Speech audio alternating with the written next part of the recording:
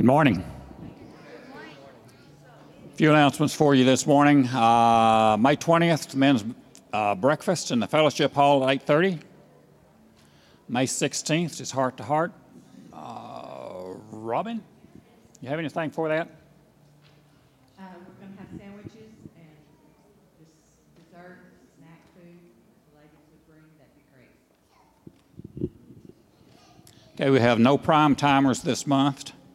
If you'd like to volunteer for any ministry, we're needing help all over the place. So if you have a desire to help us out, let any of the board members know. There is no church tonight because we're going to have the baccalaureate, and everybody's welcome to go to the baccalaureate at the high school. We have our church business meeting on May the 21st, a week from tonight. Everyone is welcome to come to it, but only members can vote for the board members. Nominating ballots are due this morning. If you would either put them in the offering or in the offering boxes outside, or see me after church, we can take your nominating ballots for that. And if I can get some help on the offering, we'll take the offering at this time.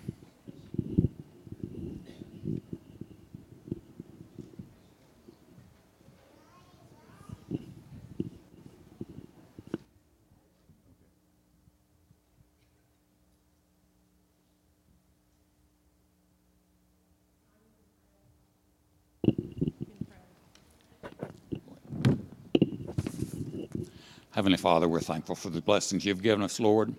We ask that you'd use our offerings for your will. Amen.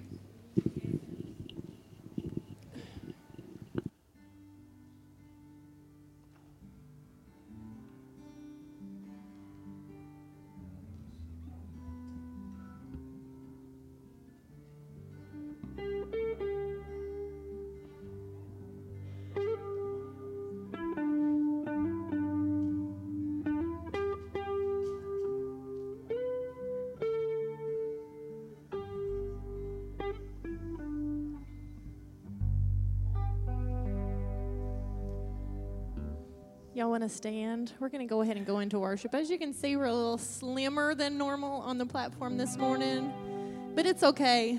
It's okay. So glad to see all y'all here this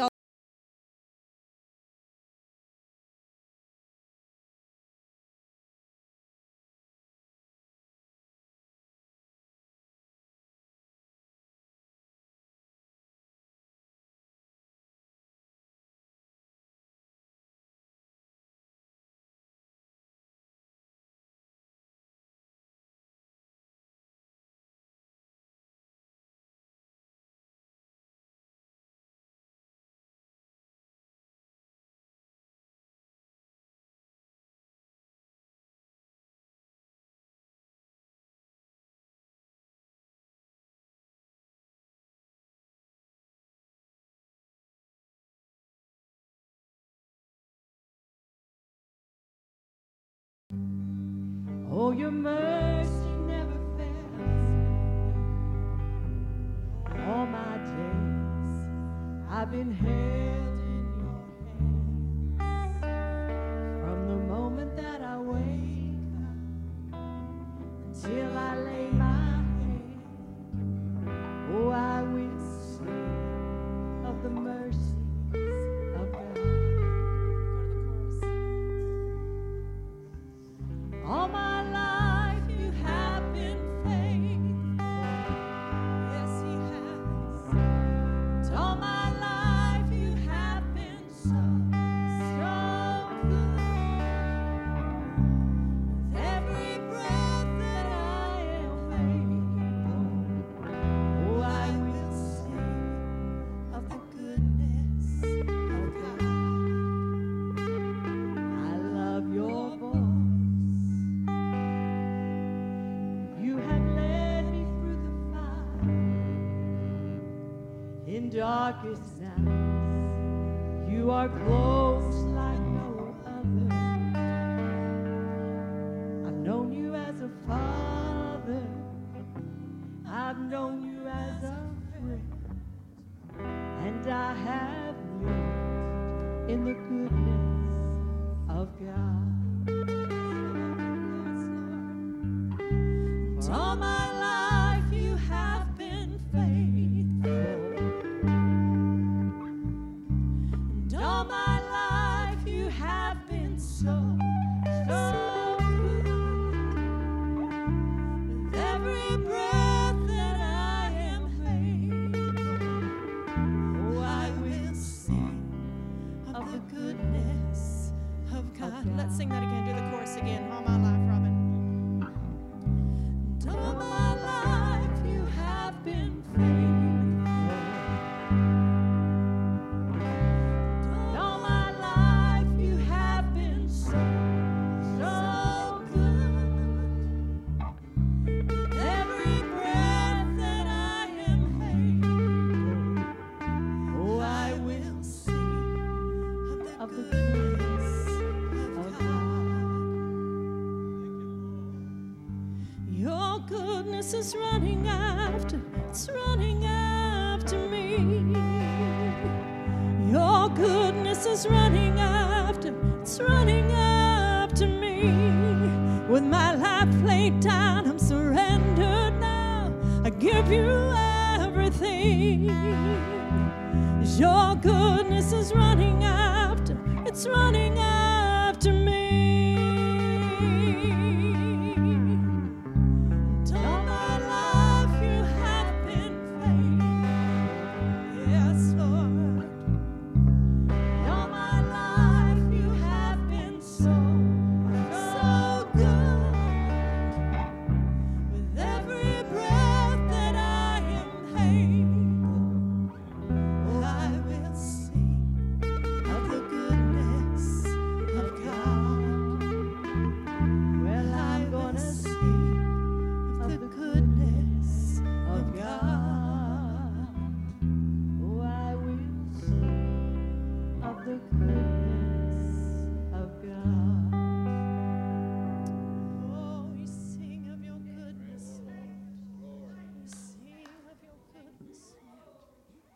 We sing of your goodness, Lord. Oh, we sing of your name. Hallelujah. Oh, Jesus. We're going to sing Amazing Grace, and y'all all know this song. So I want to hear praises going up from every corner of this auditorium. Father, we thank you so much for your amazing grace, God. Without it, Lord, we would not be here today, Father. We thank you, Jesus, for the special attention you give to each and every one of us as your children, God. Help us, God, to never take it for granted in Jesus' holy, holy name. We thank you and we pray, amen. Amazing grace. And amazing grace, how sweet the sound that saved a wretch like me. I once was lost, but now I'm found. Was blind, but now I see.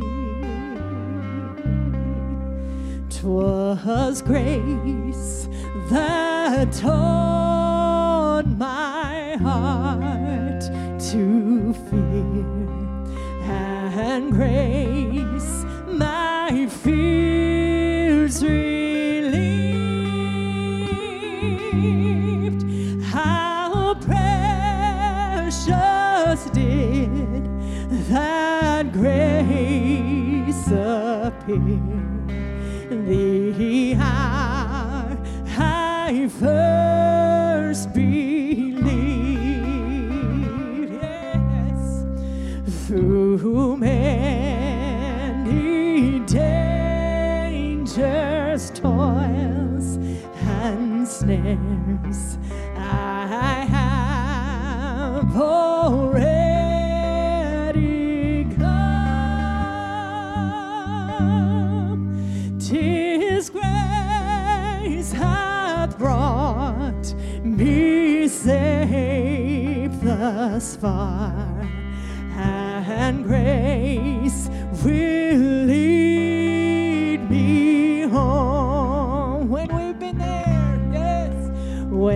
and we've been there 10,000 years, bright shining as the sun. We've known less days to sing God's praise than when we first began. Sing Amazing Grace, yes. And amazing grace, how sweet the sound that saved a wretch like me. I once was lost, but now I'm found. Was blind, but now I see. Sing, I once was lost. I once was lost, but now I'm found. Was blind, but now I see.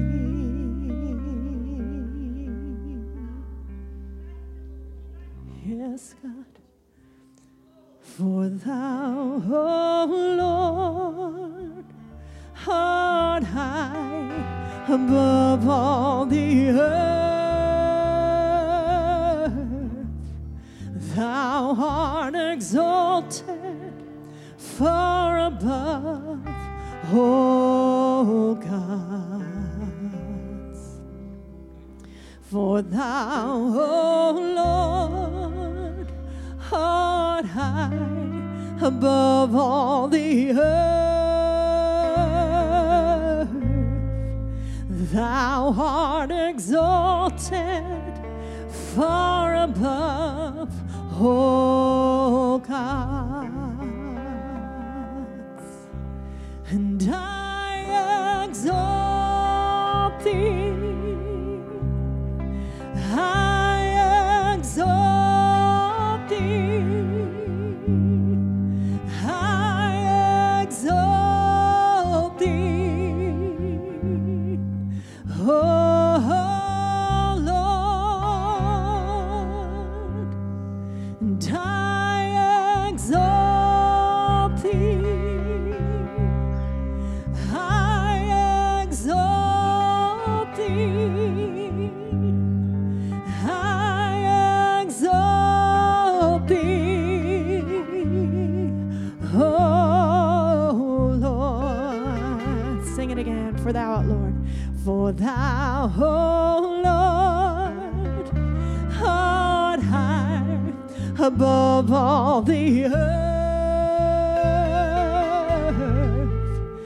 Thou art exalted far above all gods. Yes. For thou, O Lord, art high above all the earth.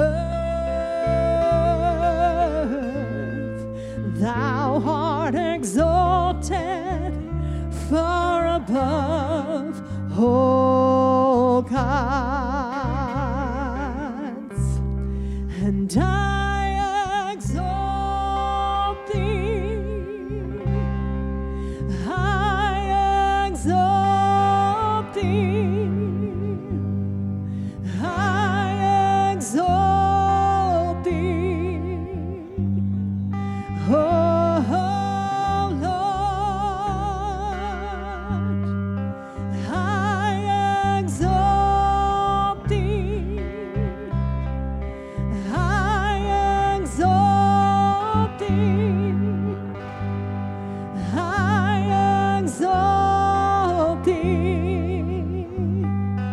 Oh God, sing it one more time. Father, we are here to exalt your name and to Be raise you blessed, high. Lord, be blessed. Father, we pray this morning that you would Be just have your way in this magnified, room, be Father. glorified. We pray that your presence would just start at the top and fill us all the way down. We pray that the joy of the Lord would come over each and every heart and spirit in this place, God, as we lift up your name, God. As we praise your holy name and give Bless you all the Lord. the worthy, the gratitude Bless that you the need, Lord. that you deserve, Father. Bless the Father, we just thank you Lord. for the move this morning, Bless Father. the Lord. We thank you for your presence in this place. Bless the Lord. Hallelujah. Let's sing one more time. Thank you, Lord. Thank you, Lord. And I exalt thee. I exalt thee. I exalt thee. Oh Lord. Hallelujah, Lord. Exalt thee.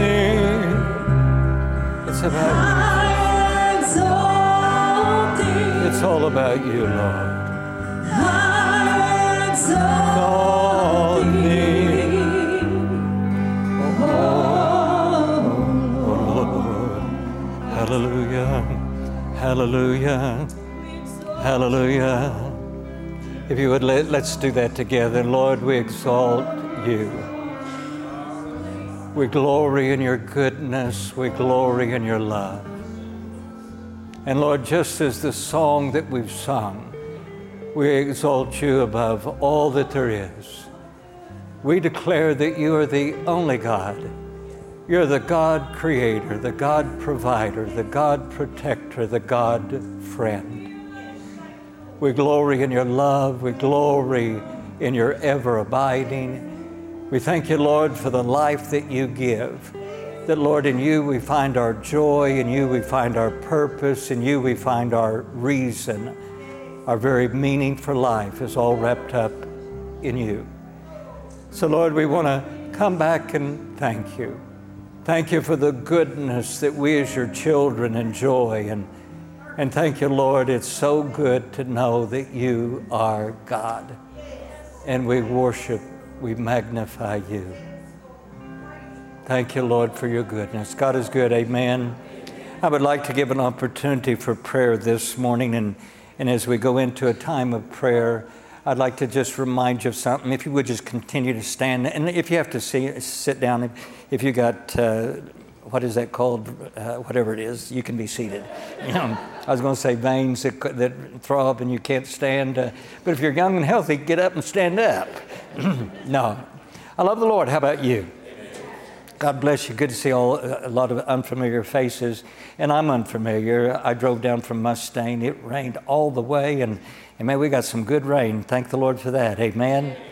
Paul and I were the fill-in. We're kind of the temp. We've been the 11, 12-week temporary here. And we've enjoyed being with you. Man, I love what God's doing in Lone Grove Assembly of God Church. Last week we had 2 salvations and God's moving. God can even move with the temporary guy, with an old dude that's retired and semi-retired. But if you would, I want to have prayer with you. You know me by now. I bring my anointing oil. And one of the things that I personally do, not that it's biblical required or anything, but when I pray at home, I hold this.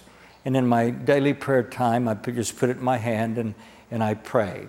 And I don't believe there's any power in the oil, but there's power in what the oil represents. And what the oil represents is anointing. When you look at the Old Testament, if you'll remember with me, there was an anointing that they would do upon the high priest. And the oil that they didn't touch with a finger, it poured down off the beard of Aaron. And it represented the anointing of God. If you would, all I do is I touch, because if you're maybe not familiar with this, all I do is just get a little drop on my finger and I will touch you on the forehead just to anoint you with oil. And because it is biblical, because the Bible says if there's any sick among you, call for them to come forward, call for the elders, the deacons, the leaders of the church to come, anoint with oil, pray the prayer of faith, and God will raise them up. And we anticipate that. And the reason we anticipate it is because of a trait of Jesus. If Jesus were physically here like I'm standing in front of you, when Jesus would look at a group of people like this, Scripture says that he was moved with compassion. He really cared. And the Greek, if you'll remember with me, New Testament written in Greek, the Greeks believed that the seed of emotions was in the stomach. We, for the most part, believe that the seed of our emotions is in our heart, even though our heart, that physical pump, that has nothing to do with emotions, but we call it, I love you with all my heart. So we believe that the seat of our emotions is our heart. The Greek believed it was the stomach.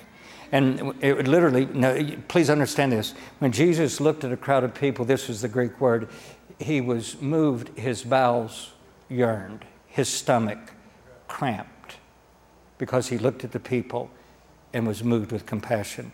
I don't know if you're like me, but have you ever watched news and you hear about the 14-year-old girl that just a couple of weeks ago in Norman was killed, and then a little girl's being killed, and me personally, I hear that news and I literally feel it here. I go, oh. You watch commercials of little babies in Africa that have bloated bellies, and I don't know if you're like me, but I feel it here. I just go, oh. There is an example of Christ. Because when Christ would look at a group of people like this, he literally would go, oh. He was moved with compassion. He cares. And he wants to minister. He wants to minister to your need. Man, on a Mother's Day would be a great day to allow God to bring healing. I don't know if you're here as a mother this morning, maybe battling sickness, you need a touch from the Lord. Or maybe if you, as a mother, want to come up and stand in for one of your children needing a healing touch for the Lord. But we want to give you this morning an opportunity for prayer. As the musicians just go back into something, if you're here this morning would like prayer, would you meet me right here? Just dismiss yourself, come stand across the front of the church. I'm going to invite the deacons and the elders of the church to come and agree together with us in prayer. God bless you as you come.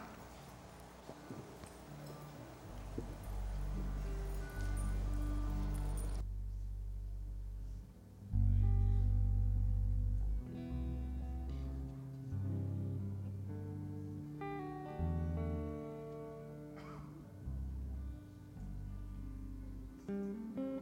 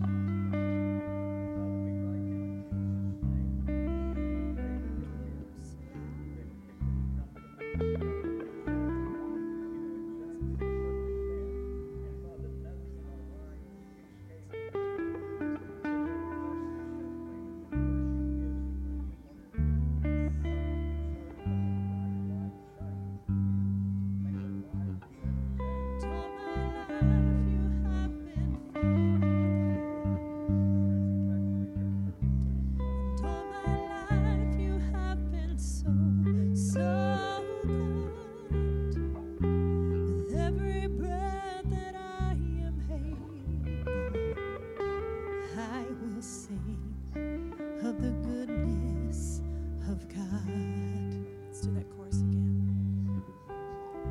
And all my life you have been faithful. And all my life you have been so, so good.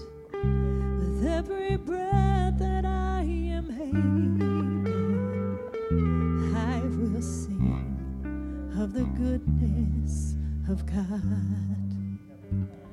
I love your voice.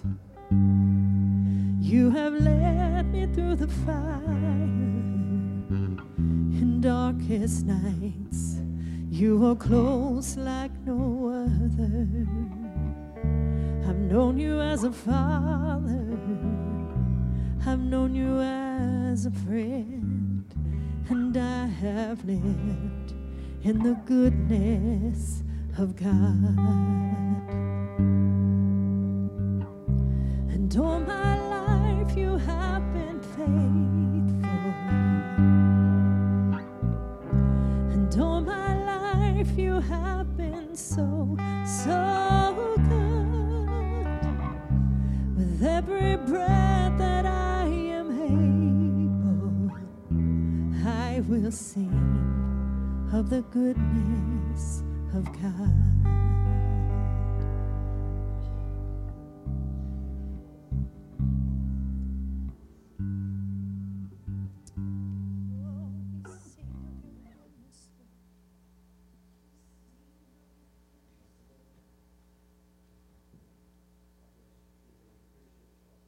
Just bless your heart.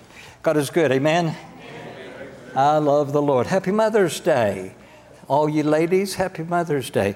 And in fact, as a pastor for 40 plus years, what I like to do is just make it Women's Day. Happy Women's Day. You know, and thank God for the ladies in our church. I am a Christian today because of my mother.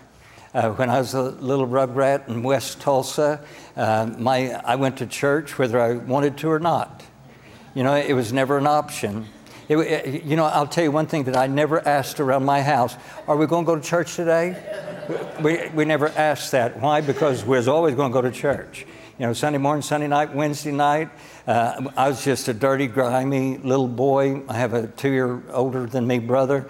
We'd be outside playing, be stinky, sweaty, and we'd come in. And I don't know why Mom thought that this helped, but she would wet our hair and comb it and then say, "Get in the car." You know, so our hair looked good, and we'd go to church. And my mother now is 92 years old. May 4th, last week she had a birthday, 92. And when I go visit her at the nursing home, she doesn't know me now. She says, "Do you work here?" But I take her candy and cookies every week, and it's okay. You know, we've had years with my mother, and I love that. But the reality is, when I go into a room, her focus is on the candy and the cookies. You know, "Oh, you're the candy cookie guy. Come on in." And it's okay. It's okay. I love the Lord. God bless you. Thank you for being here. I've got a message for you today, and I've got a beautiful family here that's going to illustrate it, and they didn't even know it, but you're going to here in a moment. And in fact, they don't even know which one they are, and I'm afraid to tell them which one they are because they'll probably leave, and I don't want that to happen. But thank God for our mothers. And in fact, let me go back to what I said before. Thank God for our women. We're living in a culture that there's a degrading of women. I'm going to expose that this morning. The sad reality is it's infiltrated the church. And we don't want a lie to infiltrate the church. Pausing for an amen. Okay, I caught you off guard. You didn't hear that. I said, we don't want a lie infiltrating the church.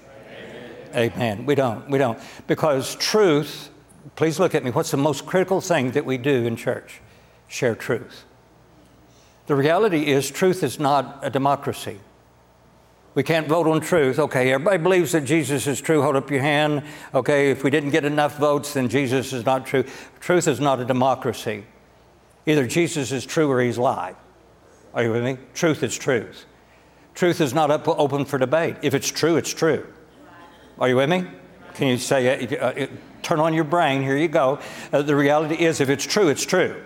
You know, and let's understand that. And we're going to respond to truth. I'm going to tell you as a pastor, preacher of the Word, what my desire is every time I come behind the pulpit. I want to share with you truth. I don't want popular opinion. I don't want man's perspective. I want what's truth. And this is where I find truth. Are you with me? The reality is people have tried to discredit this book, saying it's outdated and God messed up because sometimes God creates boys and they are really girls, and God sometimes creates girls and they're... No, that goes against truth. Is it popular in our culture? No, it's not popular, but it's truth. And see, the thing is, truth doesn't change because of culture. In other words, again, I'll go back, it's not up for vote. Are you with me? In our culture today, and please, I'm going somewhere. I think you know me by now. I'm going somewhere. It's critical that we know truth. Let me have a prayer. Father, I pray your anointing upon your word. May that guy up there behind the pulpit preach nothing but truth. May he be able to have your anointing and keep him from being boring, help him not to be boring. We pray, Father, for your anointing upon both the speaker and the receiver of your word. And may the outcome of this day be your perfect will. Have your perfect way in and through your word, your truth, Father. In Jesus' name we pray. Amen. Amen. If you would, the title of the message I have for you this morning is God's Power to Transform Lives. If you will, find with me Joshua chapter 2. I have an example of a woman in Joshua chapter 2 whose life was transformed beautifully. Okay, I'm on now. If you would please, I think you know me by now. I love participation. If you don't want to participate, it's okay. But how many people want to make heaven? You want to get to heaven? There's a bus out front loading up people going to heaven. How many want on it? Okay. If you didn't, okay. There's only two places. So if you don't want to go to heaven, you're going to go to hell. Are you with me? Yes, sir. Okay, the reality is, please get this. God has transformed our lives from death to life, from hell to heaven. God has transformed our lives from emptiness to completeness. I can tell you across this room, God has restored marriages. God has given new hope. God has given peace. God has given comfort. God has healed bodies. God has transformed lives. Can you say amen? And I can tell you, me personally, thank God for the transforming power of Jesus Christ.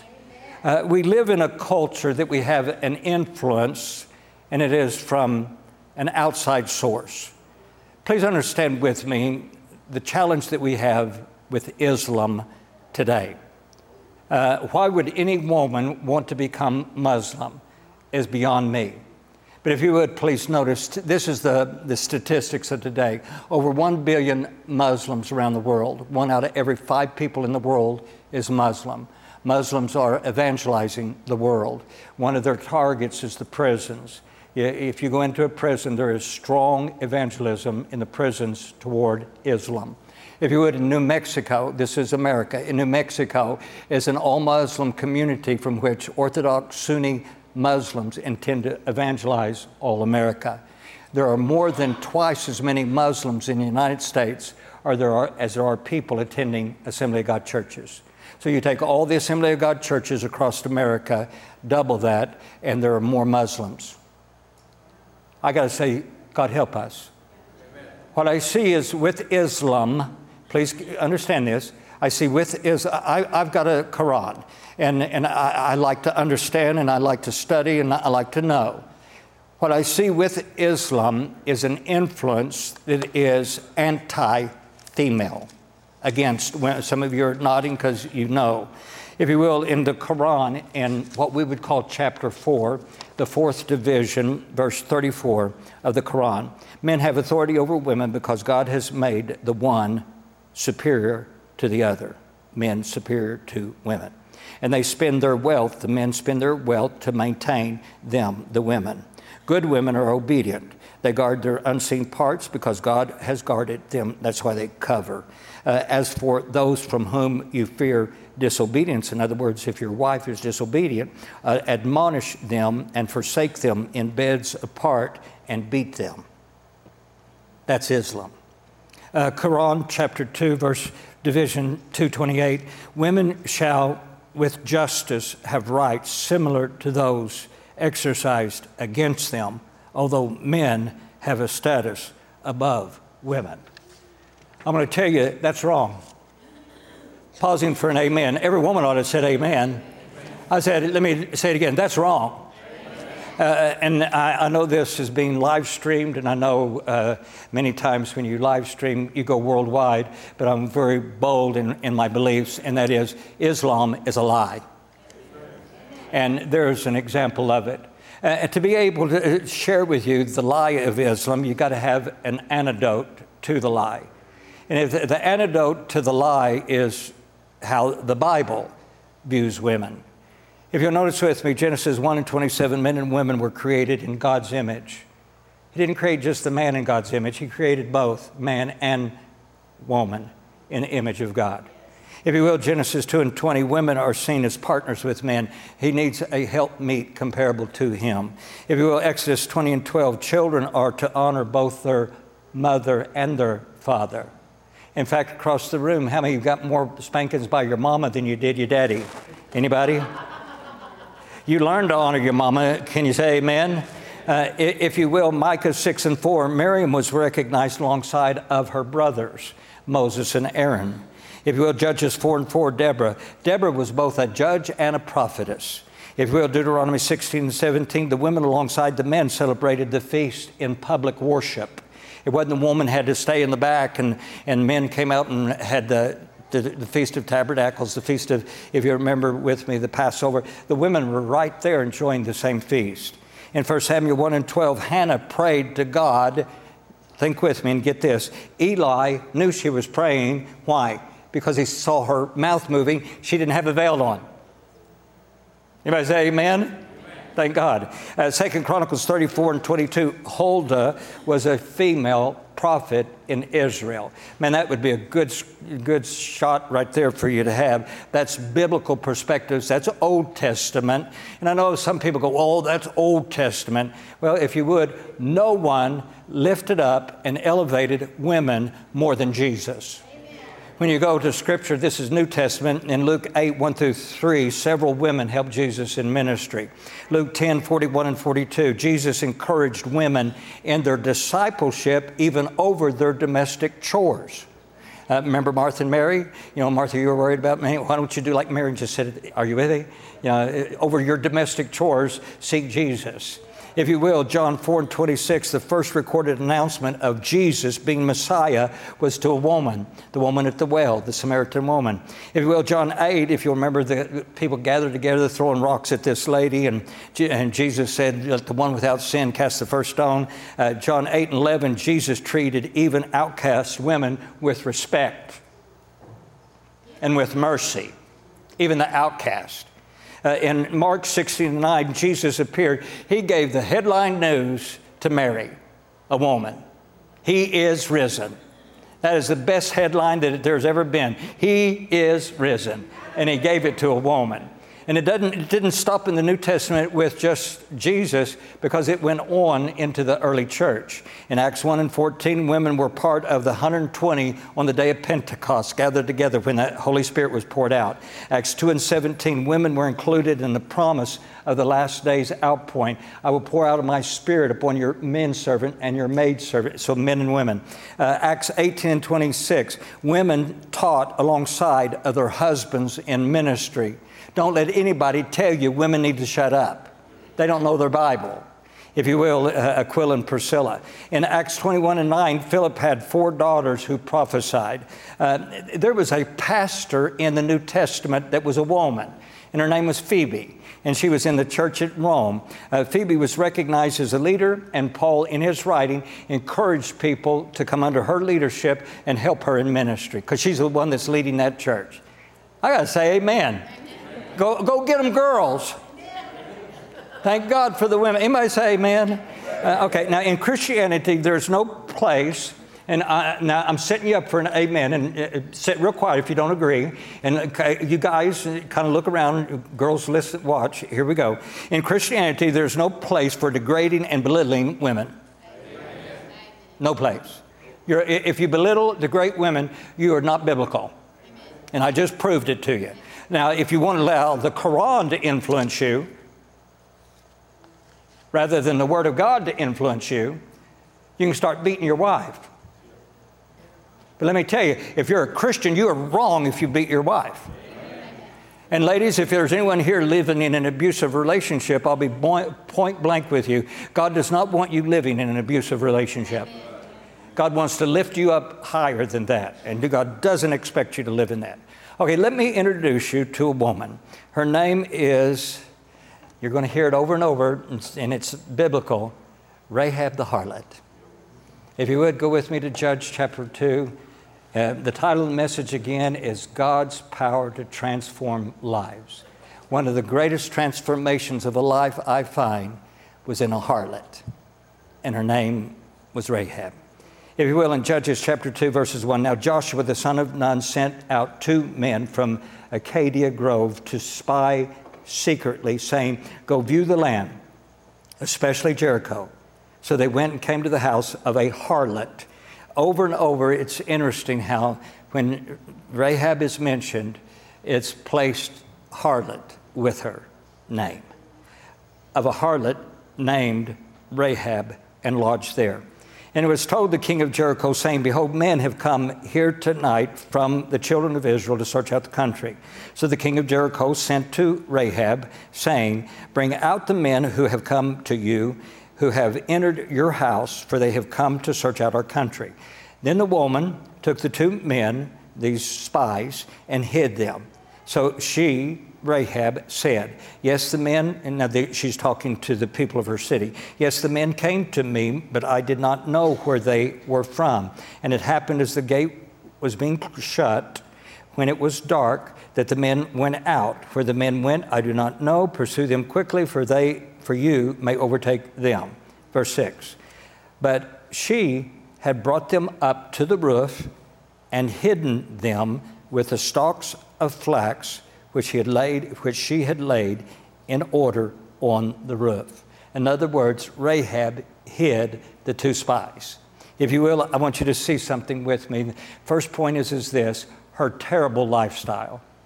This is a girl with a terrible moral lifestyle.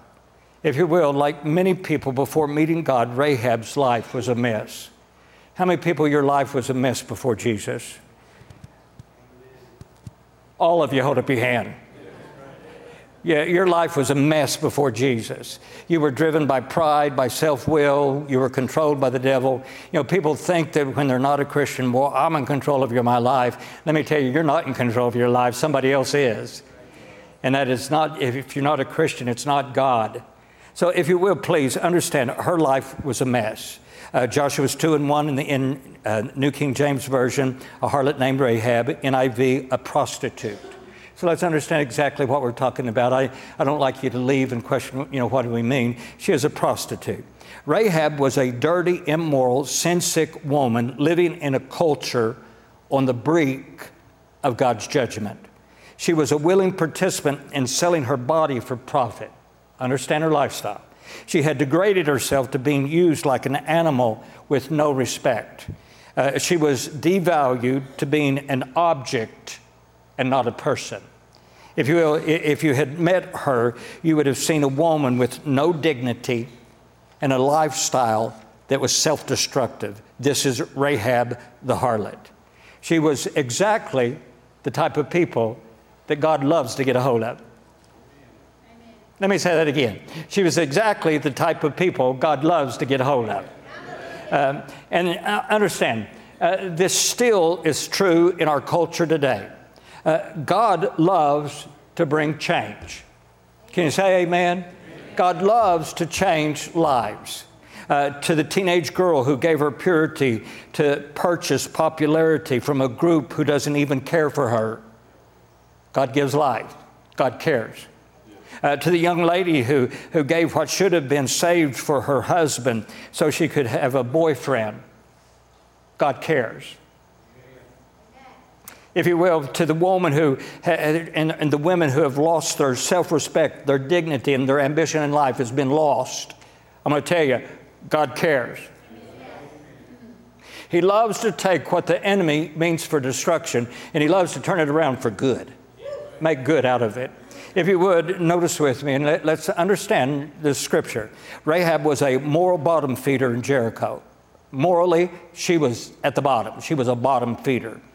Chapter 2, verse 15, her house was in full view of the city wall. It was a harlot. It was a whorehouse. Deuteronomy 20:16 and 18, God had instructed Israel to kill all the people of her city due to their wickedness. Leviticus 18, 1 through 24, if you want to read those verses, they're sickening because every sexual perversion is listed there. Anything you can think of. And I'm not even going to go there because me personally, it embarrasses me to even, I won't say it. But every sexual perversion you can even think of is listed in Leviticus 18. And understand, that's how the people in this promised land that Israel was taking over, that's how the people lived. They lived with a sexual perversion that was beyond. See, the thing is we've got people thinking that everything is new today. I'm going to tell you, there's nothing new today. You know, in fact, even in the Roman culture, homosexuality was just everywhere. So please understand, the sin-sick society that we live in is nothing new. It's exactly how Canaan was, the land of Canaan was when the children of Israel came to the brink of the land. Rahab was one of the most immoral, sin-sick women in Scripture. She was a bottom feeder in a culture of Jericho, which was a terrible, terrible culture. Number two, her willingness to believe. As bad as her life was, this girl had a trait that I wish everyone in this congregation had. She was willing to believe. If you will, notice with me, let's pick up the story, chapter 6, verse 7. It says, Then the men pursued them, the men of Jericho pursued the spies. Then the men pursued them by the road to the Jordan, to the fords. And as soon as those who pursued them had gone out, they shut the gate. Now, before they lay down, she came up to them on the roof. So Rahab visited the spies. And she says to the two spies, verse 9, and said to the men, listen to this profession of faith. I know that the Lord has given you the land, that the terror of you has fallen on us, and that all the inhabitants of the land are faint-hearted because of you. For we have heard how the Lord dried up the water of the Red Sea for you when you came out of Egypt, and what you did to the two kings of the Amorites who were on the other side of the Jordan, Sihon and Og, whom you utterly destroyed. Verse 11. And as soon as we heard these things, our hearts melted, neither did there remain any more courage in anyone because of you. Listen to this profession. For the Lord your God, He is God in heaven above and on earth beneath. For your God is God. Here we've got a moral bottom feeder who has a trait that I believe that some people who dress good, look good, smell good, and fake everybody out in church, here she had a trait that some people, even attending church, don't have. And her trait is she was willing to believe. And I love that in this girl. Rahab's heart was ready for a belief in God. Verse 9, she knew God had given Israel the land. Verse 10, she had heard the report of God's power over Israel's enemies. Verse 11, for the Lord your God, He is God in heaven above, and the Lord your God, He is God above everything. Now notice with me, and here's her process to believe. She heard about God, she was stirred with the reality of God, and she chose to believe. I pray that everyone in this congregation, 100%, can follow that girl's example. Notice with me, she heard about God. You're hearing about God now. She was stirred by the reality of God. I pray that the Holy Spirit stirs this congregation, every one of us. The last, she made a decision. It is your choice. You can leave here just like you came if you want to, or you can leave here with Jesus Christ. You might say amen? Now, this is the process towards saving faith. Few people walk into the church and absolutely have no knowledge of God. Can you say amen? Few people walk into this church. You're here this morning, and even if you're not a Christian, I would say few people have come into this church without a little bit of a knowledge of God. I don't believe you can live in America and not know that Jesus died for the sin. Easter. You know what I mean? So the reality is there's very few people that don't have a knowledge of God, that God loves you. You don't have, very few people don't have a knowledge of the fact that Jesus Christ died on the cross of Calvary. And very few people have, I believe very few people live without the knowledge of salvation is free. All you got to do is receive it. It's a free gift. Okay, so why do people know, yet they refuse to respond? Why do people come to church Sunday after Sunday or any time and they refuse to respond? I'm just not going to do that. Well, here's some reasons. One is pride. Pride will keep you away from God. Pride may be their holdout that they refuse to humble themselves to God. Another holdout I see is stubbornness. There's such a thing as just being a hard head. Stubbornness may be their holdout because no preacher's going to tell me what to do. Another one is control. You know, I want to be in control of my life. Nobody can. And all the time, somebody else is pulling your strings, and you're a puppet for someone else. And that's Satan. Whatever their personal holdout, they are unwilling to act upon their faith like Rahab, the moral bottom feeder. The fact is, a prostitute from a sin-sick culture developed a belief in God and then willingly act upon that belief. I'm going to ask you to follow the example of a harlot, Rahab. If you would, notice with me, number 3. And now, I'm not a long preacher. I believe in getting in here, get it said and get it done. But notice with me her lifestyle, the new life that she has in Christ. Joshua chapter 2, go to verse 17, and it's 17 through 19.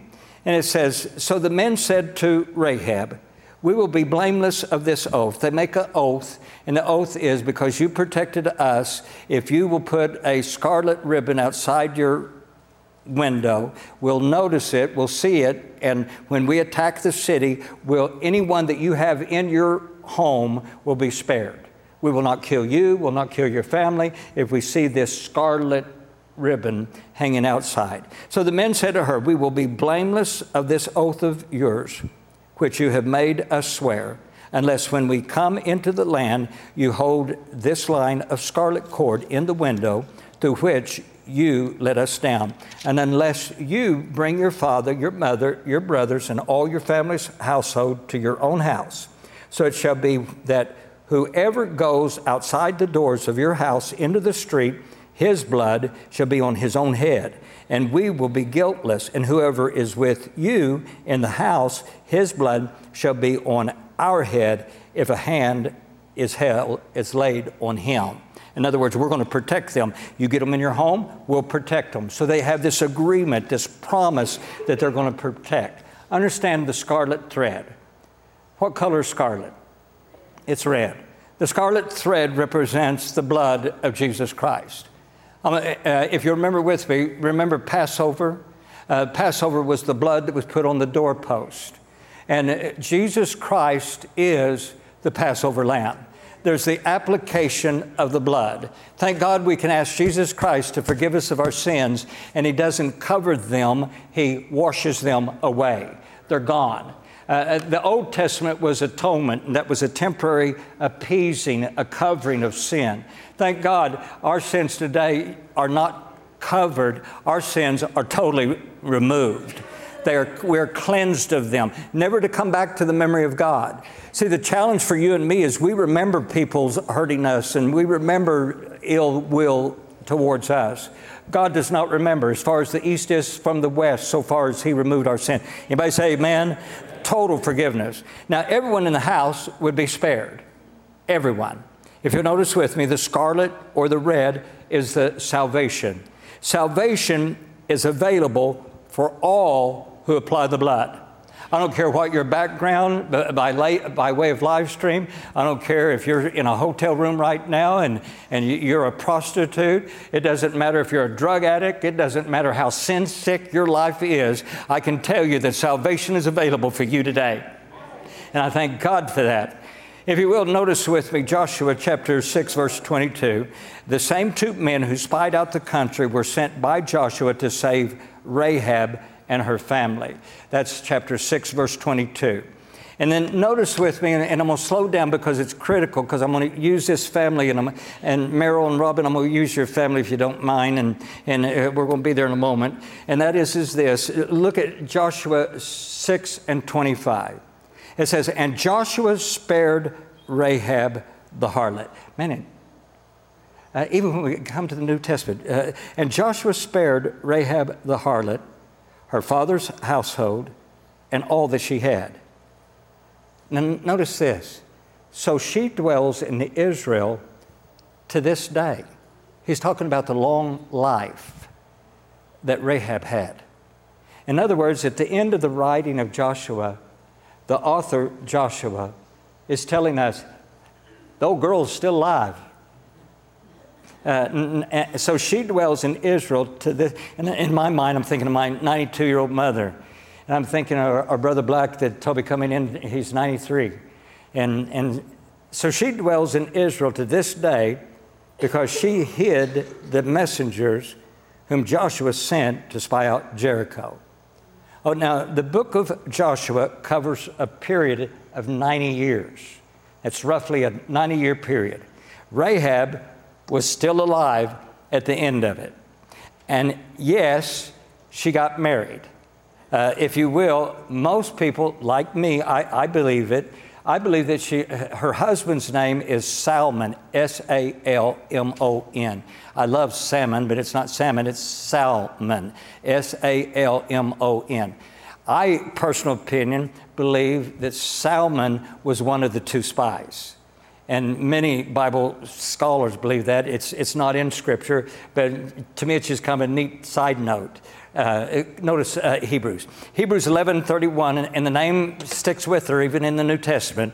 By faith, the harlot Rahab did not perish with those who did not believe. If you will, James 2:25. Likewise was not Rahab the harlot also justified by works. See, Rahab is a symbol of God's power to transform lives. If He can do it for her, He can do it for you. He can do it for me. He can do it for anyone. Anybody say amen? This is a beautiful rest of the story. And this happened today. And Meryl and Robin was introducing me to your daughter, and then your granddaughter, and then your great-granddaughter, and then Meryl's mother. Okay, notice with me, that's exactly what happened with Rahab. I've got a grandson, 25 years old. He's not married and he doesn't have kids, but it would be my mother also. Notice with me. Salmon begot Boaz by Rahab. The only place they dropped the harlot. Hallelujah. Wouldn't you say, thank God for quit calling me that, would you? You know, Salmon begot Boaz by Rahab. Boaz begot Obed by Ruth.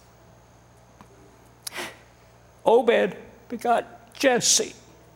And Jesse begot David, king of Israel.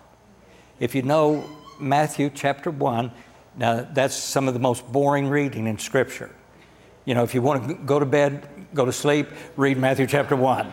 You know, reason why is so-and-so begot so-and-so, begot so-and-so, begot so-and-so, begot so-and-so. And we got all this begotten going on, and begot so-and-so, and begot 14 generations, and all that stuff. But the point is this, it comes down to who? Jesus. Amen.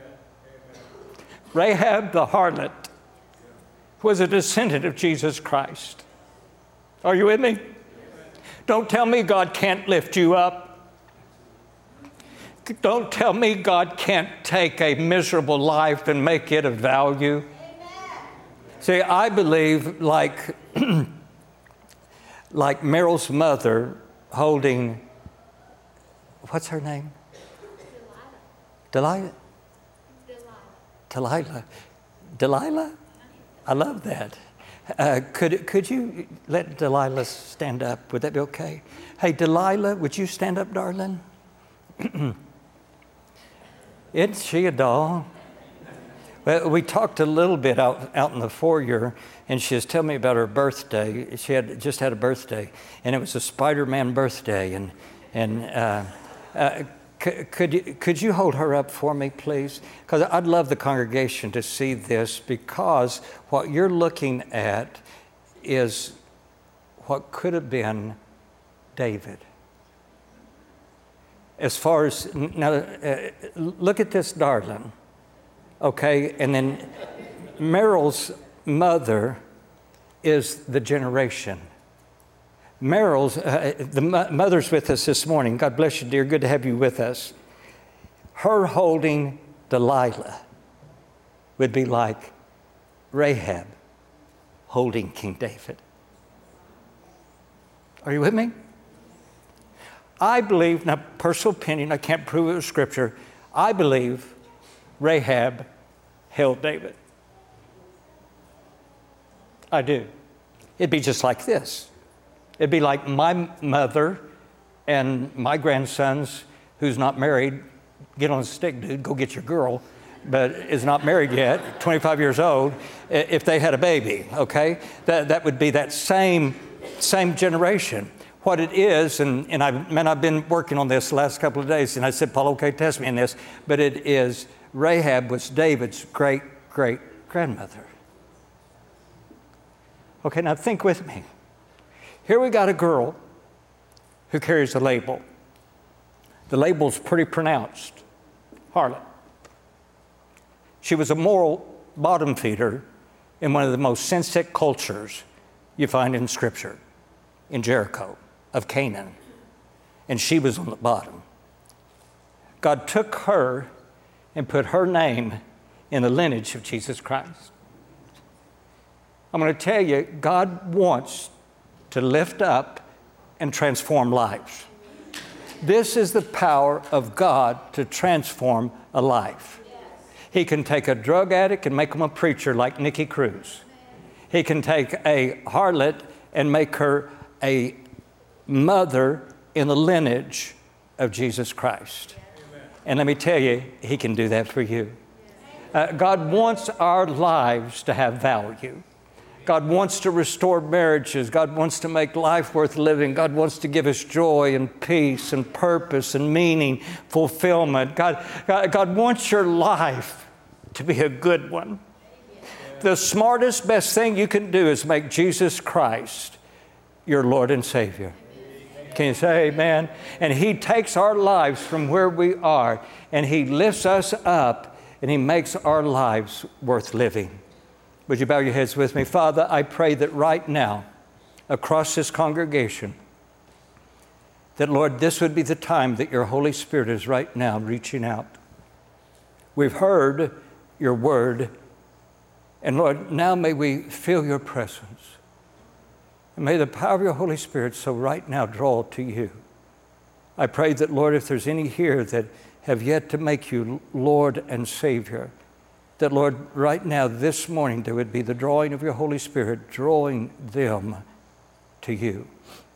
I pray, Father, that you'd break down every wall, that you'd remove every barrier, take away empty religion, and may we recognize right now that this is not about religion, this is about relationship, and that there's a good God that wants a personal relationship with each one of us. With heads bowed and eyes closed, you're sitting right there. I would love to lead you in a sinner's prayer of salvation here this morning. Salvation is a free gift. You don't have to join this church. You don't have to pay your tithes to this church. You don't have to do anything. It is a gift. But if you're here this morning and say, hey, Pastor Gary, I hear you, and I really want to make Jesus Christ my Lord and Savior.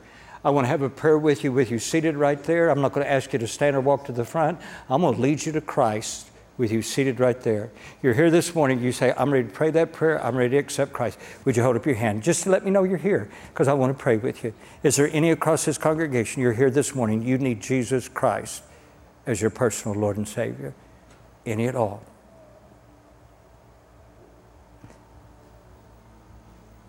God bless you, young man. I see your hand.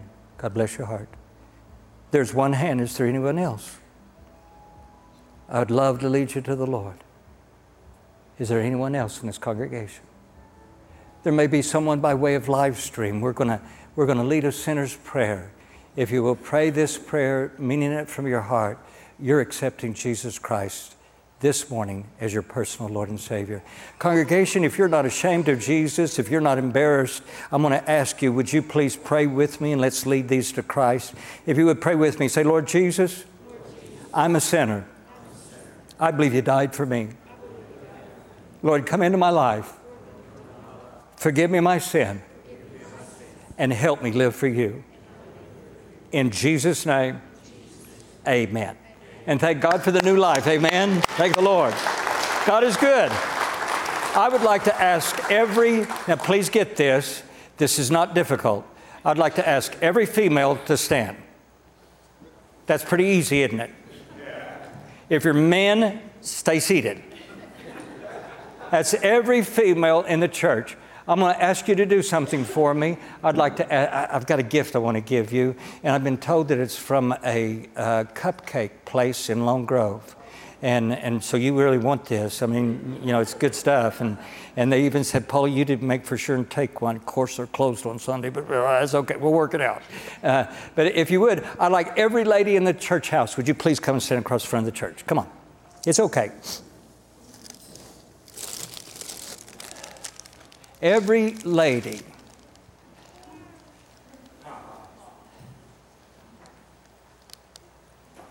I would like about 4 men that have good, strong legs. Would you come up here, please, to help me? About 4 of you men. God bless you, ladies. Paula, can I recruit you, please? Would you let these men take these? And if y'all would together, hand one of those to every one of the ladies, please. Help hand that. Oh, no, you come up here with me. That's okay. That's great. Good crap today. Look at you. Biggest handful, right? Perfect. Perfect. Perfect.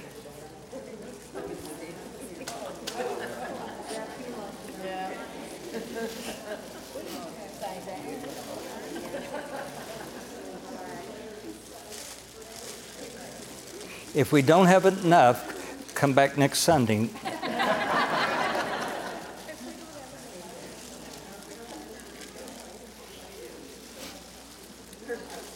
Well, I'm looking, and it looks like it's perfect.